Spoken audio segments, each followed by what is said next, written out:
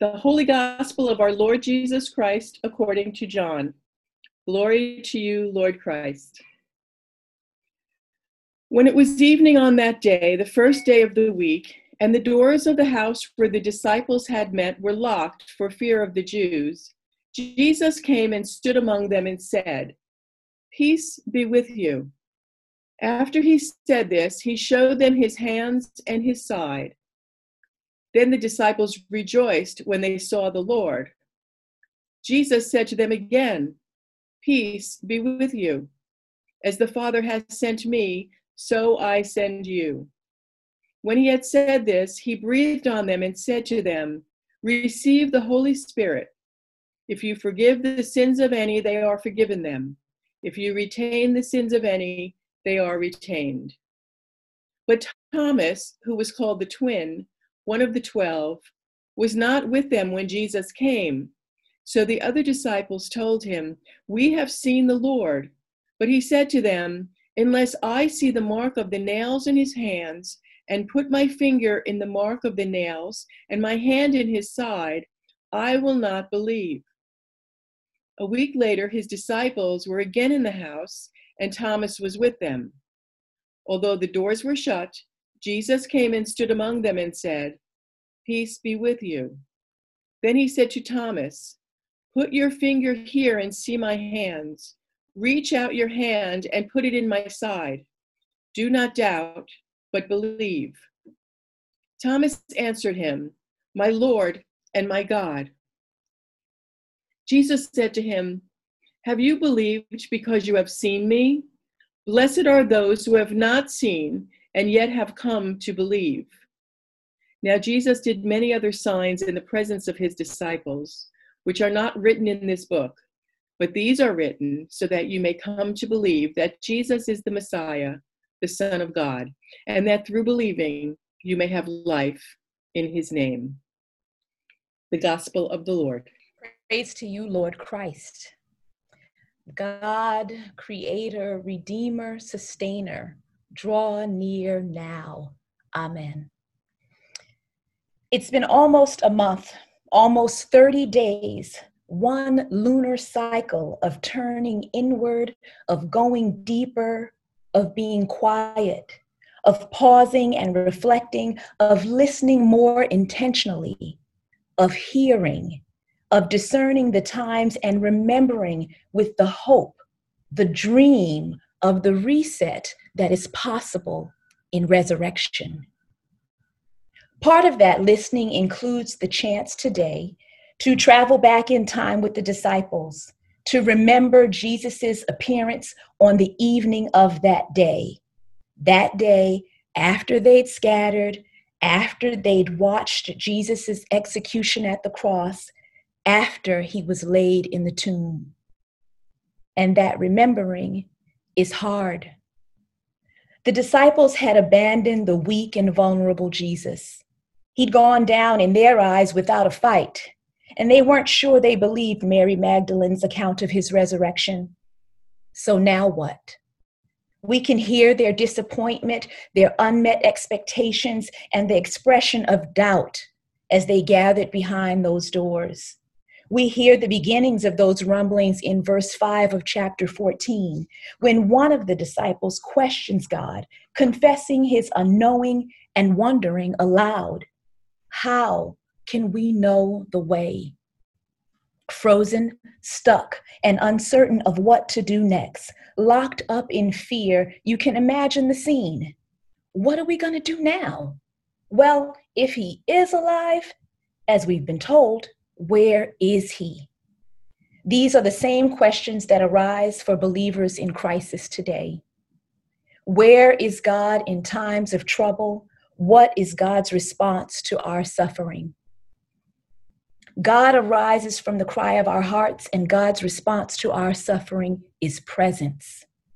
The answer to navigating through crisis is rooted in faith in that truth, not fear. So let's dive in.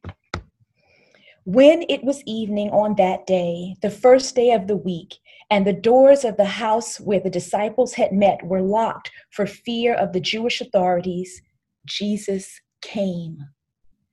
It's hard to read this text without first remembering Mary Magdalene's encounter with Jesus in the garden. In response to her weeping, her sadness over the events of the past week, the complete and utter upheaval of the world as she's known it, Jesus shows up. His response to her suffering is presence. In calling her name, he makes himself known to her. The keeper, the steward of life, the great one in that garden, calls her by name. Mary, he says, go, tell. Jesus steps into her fear to remind her of the mission. The God of such surprises isn't finished. Today's text presents another example of the God that shows up. When it was evening on that day, the first day of the week, and the doors of the house where the disciples had met were locked for fear of you fill in the blank. Well, that fear, in the middle of that, Jesus came. Jesus comes. He came to speak to us for such a time as this. In a time of fear and uncertainty, of dashed dreams, of vulnerability and grief, and so many closed doors, Jesus shows up. But he doesn't show up to simply save the day. This isn't an image of a golden and untouchable savior. He isn't walking around in a glistening white robe. He's dirty and working in a garden. He's in front of us, bleeding. He shows up to restore the bruised faith of his disciples, to remind them and us of the movement they'd signed up for. And he is brutally honest about just how hard that work will be. Jesus arrives in crisis, fully human, to model for us a posture for survival. His response to our suffering is presence. Jesus steps into our fear with hope. Fear is a single story. And like the disciples, we are holed up with the single story of doom. We go to bed with and wake up with the single story of fear being told in every news cycle. But Jesus arrives to invite us into the truth of other stories, stories of courage, of peace and forgiveness, stories of the power of the Spirit, stories of second chances.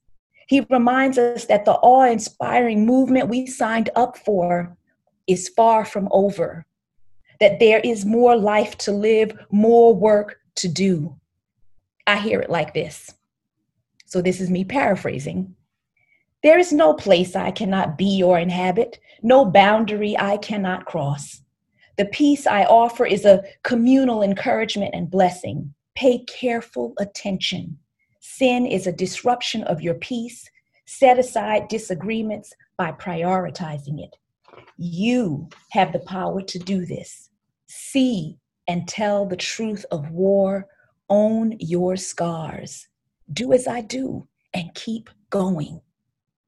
Today's example of Jesus' appearance in the last 5 on Easter Sunday. It's the last of 5 on Easter Sunday. It is a simple story of the one crucified, now risen. But there's more. There's the truth of the work and the power of showing up. Practicing, living into the story of resurrection is hard, but it is not impossible. This is no pretty story of easy faith and simple miracles. The text demands we sit with the disciples, to feel with them, to question and cry with them, to open our hearts to the mystery and wisdom of a God we don't easily understand. Jesus asks us to see and touch, to enter into the intimacy of relationship with him, to inhabit the thin place of a resurrected body, to, in our knowing, experience a new life, a life of spirit-infused faith. We do the work of resurrection wounded, but we don't do it alone.